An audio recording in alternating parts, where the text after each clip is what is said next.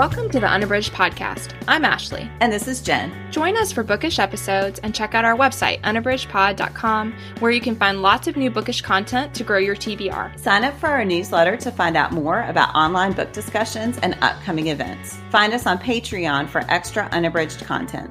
Join us on Instagram and Facebook at unabridgedpod and message us there or see our website to get plugged into the unabridged community. You want opinions about books? We've got them. Hi, and welcome to Unabridged. This is episode 261. Today, we wanted to give some recommendations for books that are written by Indigenous authors.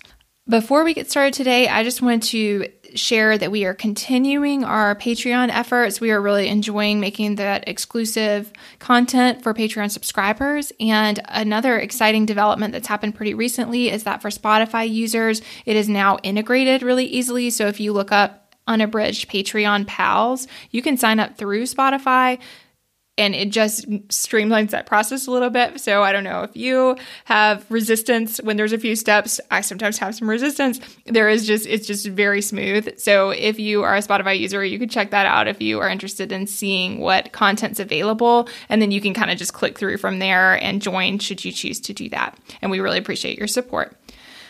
Before we get into our recommendations for today, we're going to share our bookish check-in. Jen, what are you reading?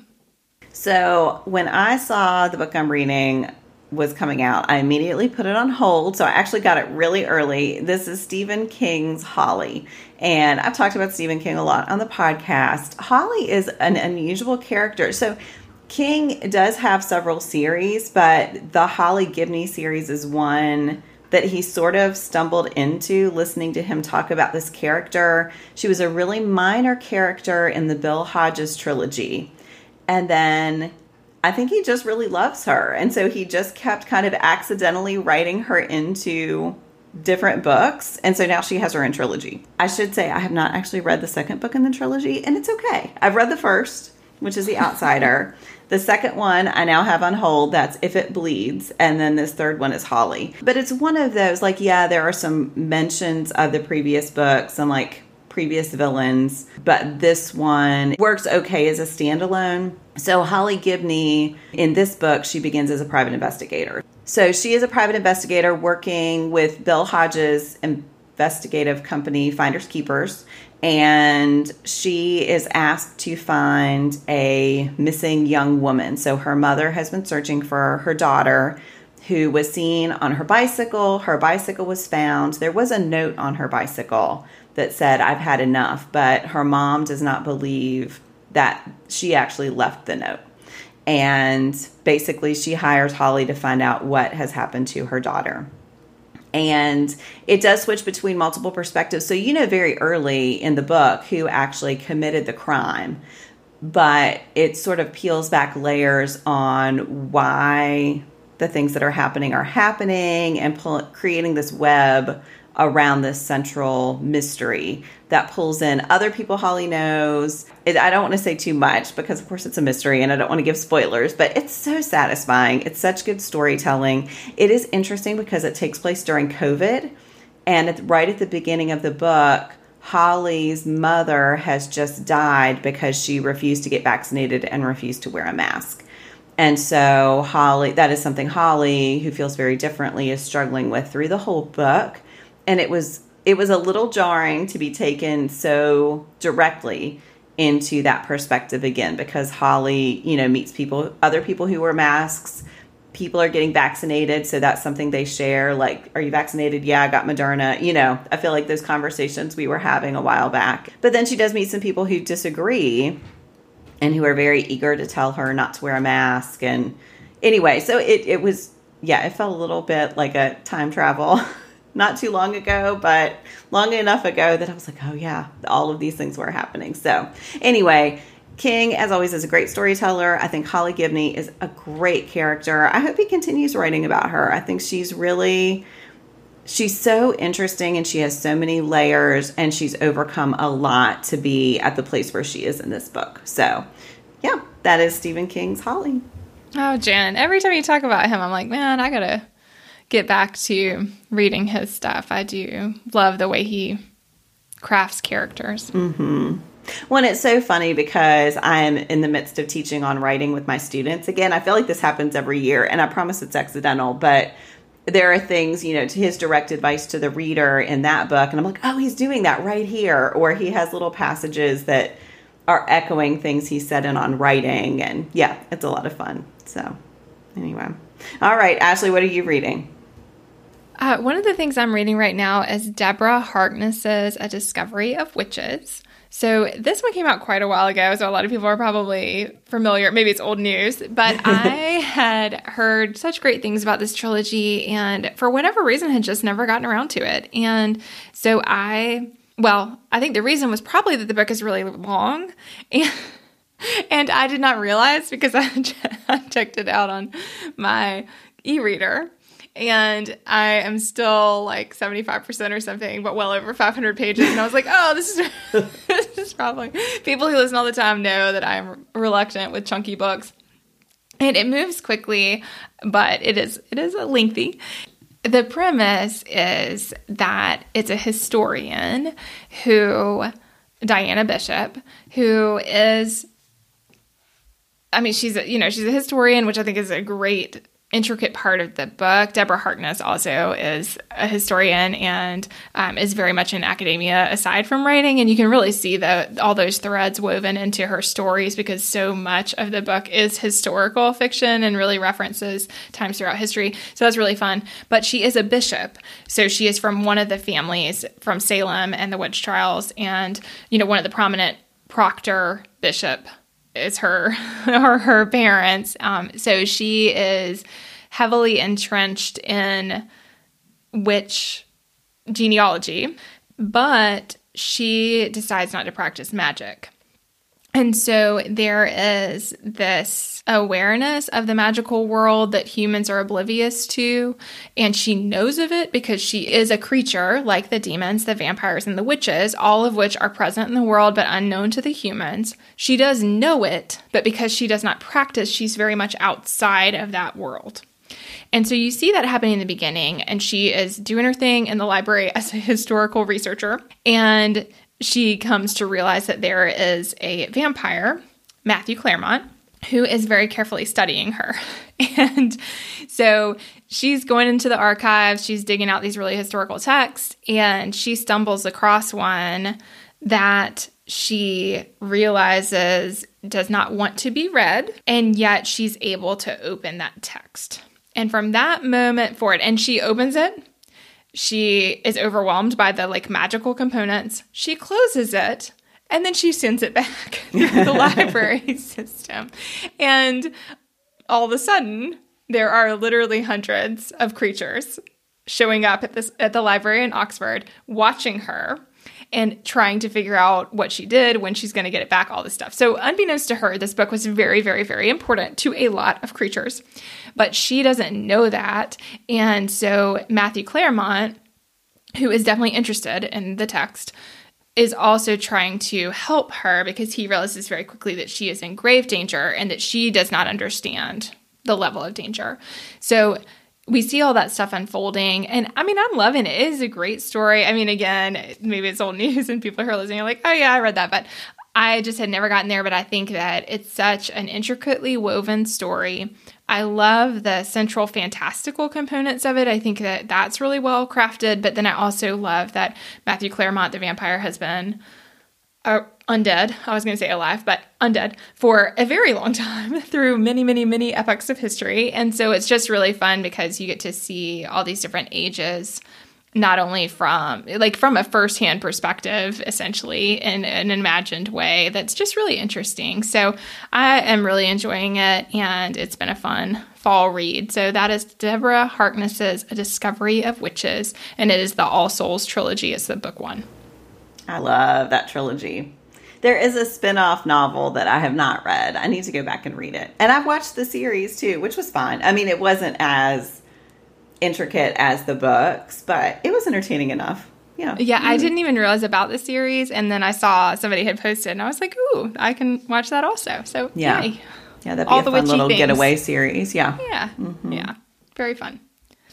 So for our main discussion today, we really wanted to share some recommendations of books that are by Indigenous authors. This is on our Unabridged Reading Challenge for this year. A lot of you may be wrapping up with that, but I know that I personally am one who, come November and December, I am frantically going through the categories.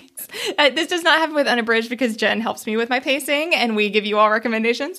But when I sign up for other challenges, I find that if they are not set by month, then I am one who's still reading. So if you're still looking for books to meet your categories, then either of the ones that we're sharing today, as well as many others that we have read and shared this year, are great recommendations for the book by an Indigenous author. Jen, what is your pick for this recommendation? I am recommending Angeline Boulley's Warrior Girl Unearthed. And this is her second novel. Her first was Firekeeper's Daughter, which Ashley and I both read and loved. And so I was very excited to get an e-galley of Warrior Girl Unearthed and loved it too. I just think she's writing such strong books for a young adult audience that deal with issues that I'm happy to learn about. So this one focuses on the niece of the main character of Firekeeper's Daughter. So Perry Firekeeper Birch is Donis's niece. She is a twin. Her twin is very different from her. So Perry's twin is incredibly motivated and really focused on what she needs to do to get into a good college and just hyper involved. And Perry has a very different philosophy about life. It's summer. She wants to just chill and fish and not do much. And then she makes some bad decisions that mean that her parents and her aunt decide that she will be more involved in her community. So Donis gets her a job working at the Sugar Island Cultural Learning Center with a man named Cooper Turtle, who basically is in charge of the museum, but also in charge of the collections. And as part of her work there, she starts learning about NAGPRA, which is the Native American Graves Protection and Repatriation Act, which is supposed to mean that in the United States, Indigenous cultures get back the artifacts that are found outside of their community. But Perry finds out that a lot of universities work within those rules to keep the artifacts that they find or that they acquire. So Perry starts to learn about particular artifacts. She goes on eBay and finds some things being sold there. She finds artifacts at the university that belong to the Anishinaabe people. And she is really outraged that these remains have not been brought back to the community. So she starts looking for ways to make this happen. Now, Cooper's philosophy is one of caution and patience and trying not to alienate the people that he needs to work with at these universities to make things happen. He wants to maintain good working relationships. Perry is not about that. She is like, they are doing the wrong thing, and so we need to take action and do something now to make this happen. I don't want to get into too many spoilers. I will say there's a bit of a heist, and Perry makes some missteps because she is really impetuous. And so it's one of those, her intentions are so good, but throughout the book, you see that sometimes her impulsiveness leads her to make decisions that are not necessarily the best considered decisions. I think her character is really well drawn, and you definitely see she's a fun character to read about. And I love the contrast with her sister, Pauline. There's also, there's so many great threads in this book. There's one thread about missing and murdered Indigenous women that really affects Perry's community.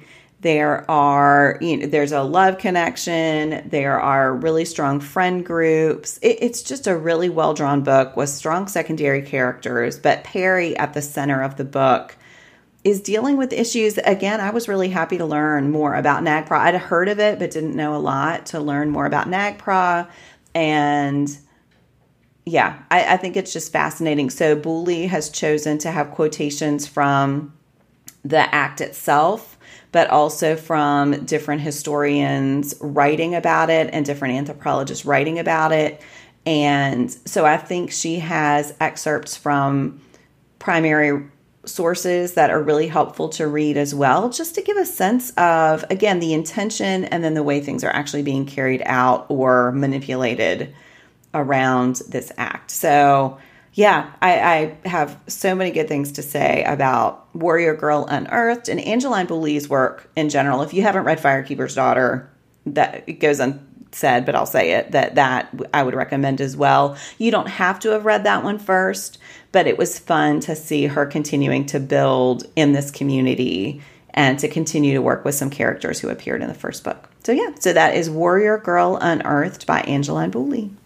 Oh, Jen, I can't wait to read that one. Of course I wanted to read it because Firekeeper's Daughter was so phenomenal, but I hadn't heard I didn't remember a whole lot about it other than being like, oh, I want to read that. So that's really cool. It really blew me away. I cannot wait for her next book. Oh, and her work has been optioned by the Obamas for Netflix adaptations. So once the writer's strike is over, which we're recording a little early, so hopefully it's over by now, but if not, once that's over, I know that those adaptations will appear, and I'm hoping that'll bring in even more readers to her books and widen her audience even more. So that's great. All right. Yeah. Ashley, what do you want to recommend? So the one I wanted to share today is Sonora Reyes with The Lesbiana's Guide to Catholic School.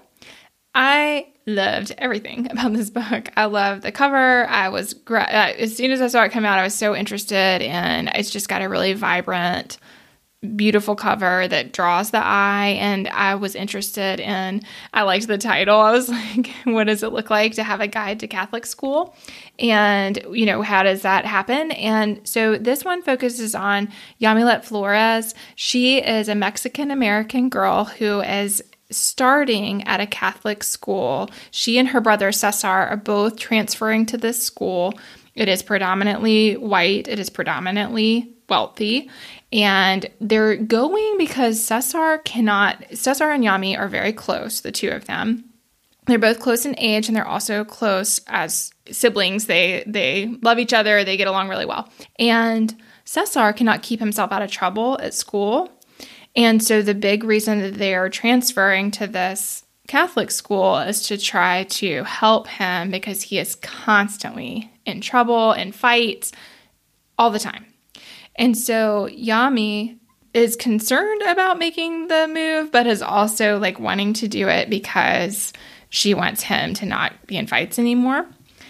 And so that's really their motivation for making the change. But the other thing that happens right before they leave their public school is that she has a best friend who she is outed as being gay to this friend.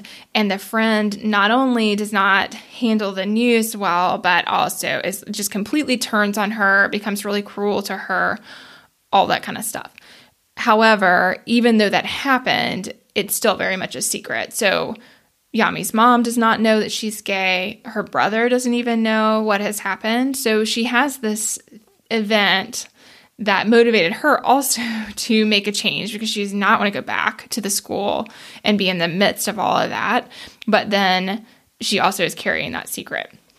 So all of that's going on right at the beginning of the book, and she is trying to figure out how to make sure that no one discovers that she is queer.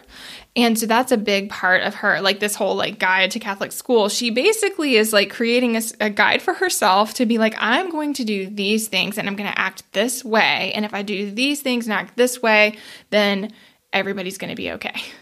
And so there's lots, it's laugh out loud funny. And there's a lot of parts that are just really funny, but then it also is very heart-wrenching. And as things unfold, you start to see, she is not only worried that her mom, who they live with, might discover that she's gay and be upset, she's worried she'll kick her out of the house. So she's constantly trying to figure out how to save up money so that should she be removed from her home, she can keep herself afloat.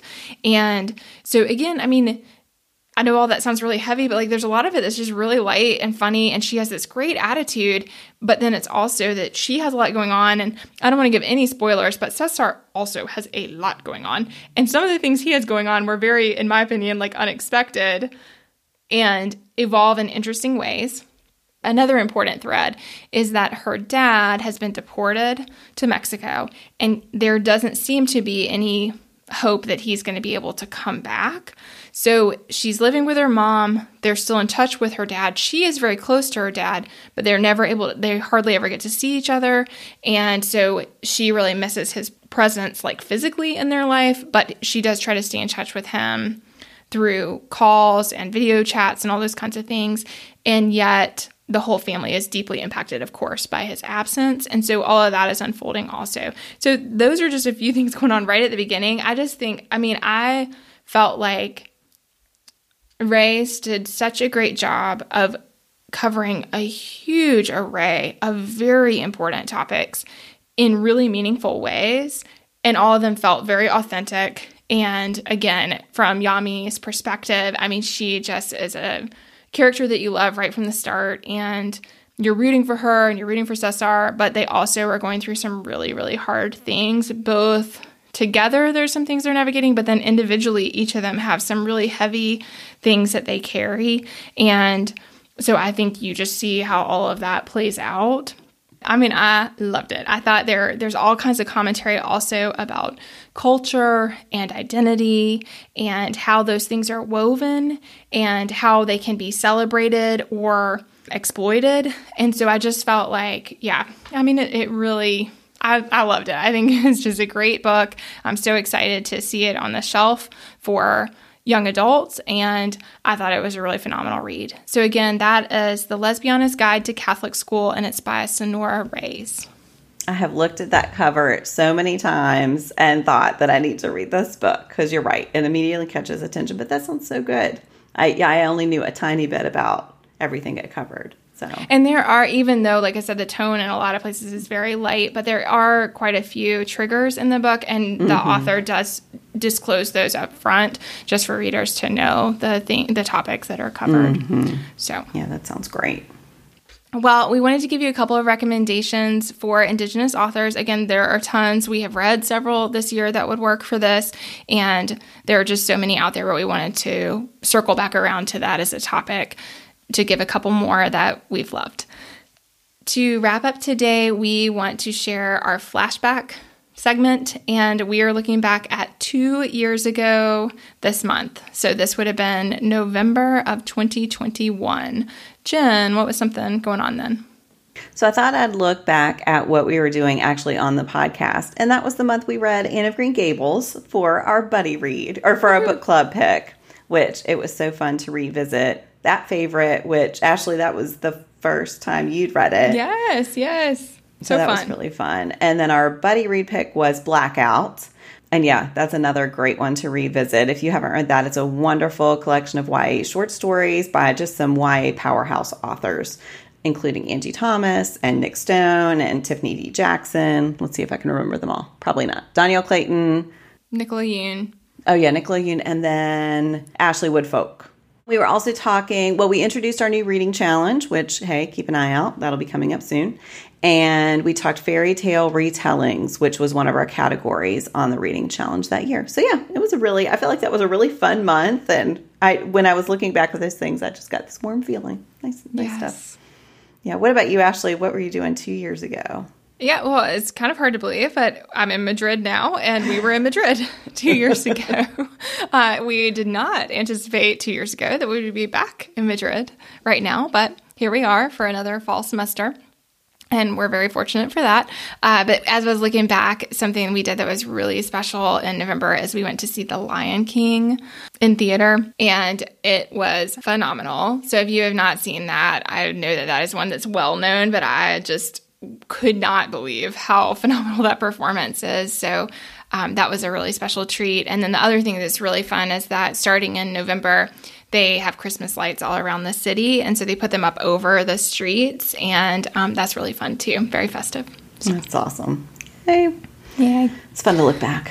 Yeah. Well, thank you all so much for listening today. We would love to hear your recommendations for books that you have enjoyed by Indigenous authors. And we are also excited to be reading Buddy Reads and Book Club books with you. So if you're interested in finding out more, you can always check out what we're reading on Instagram at unabridgedpod, or we also send it out in newsletters. So thanks so much for listening. Do you have comments or opinions about what you heard today? We'd love to hear them. You can find us on Instagram, Facebook, and Twitter at unabridgedpod, or on the web at unabridgedpod.com for ways to support us. To get more involved, you can sign up for our newsletter, join a buddy read, or become an ambassador. Thanks for listening to Unabridged.